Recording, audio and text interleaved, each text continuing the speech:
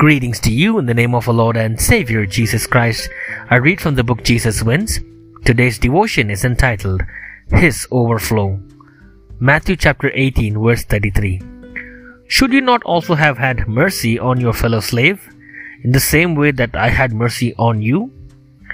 On our ministry's website, www.jesus101.tv, you can watch a video entitled Challenged, which is part of our TV series After God's Heart, a study in brokenness from the life of David. In this show, Pastor Mike Tucker and I discuss forgiveness, what it is and what it is not. Forgiveness is not denial. It's not saying that it didn't hurt or that it didn't matter. It is not justification or condonement of the wrong, and it's not a lack of boundaries, which means that forgiveness does not always lead to reconciliation. Forgiveness is cancelling the debt, releasing the person who has committed the offense and not holding resentment. In the second part of Jesus' parable on forgiveness, we studied the first part yesterday. The forgiven slave finds a fellow slave who owes him money. The amount of the debt is about 4 months' wages, recorded in Matthew 18:28. The slave who had just been forgiven an unfathomable debt now seizes and starts choking a man who owes him a small debt.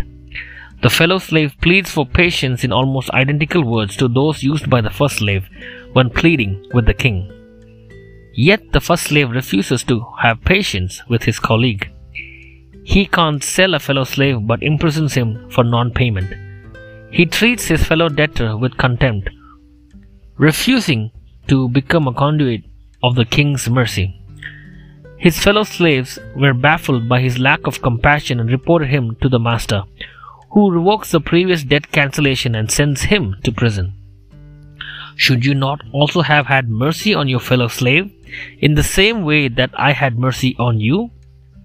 God was willing to forgive the debt, but would not stand for an unforgiving, forgiven servant. By his lack of compassion, the forgiven slave revealed that he had not understood the magnitude of God's mercy towards him. The forgiveness principle of the kingdom of heaven are to produce a chain reaction in which the mercy we have received overflows through us to our fellow humans. Merciful Jesus, make us true instruments of your grace. Let's pray. Dear Heavenly Father, as we have received forgiveness from you, may we learn to forgive people and to let all people go and leave them in your hands, and may we have a clear conscience. In Jesus' name we pray. Amen.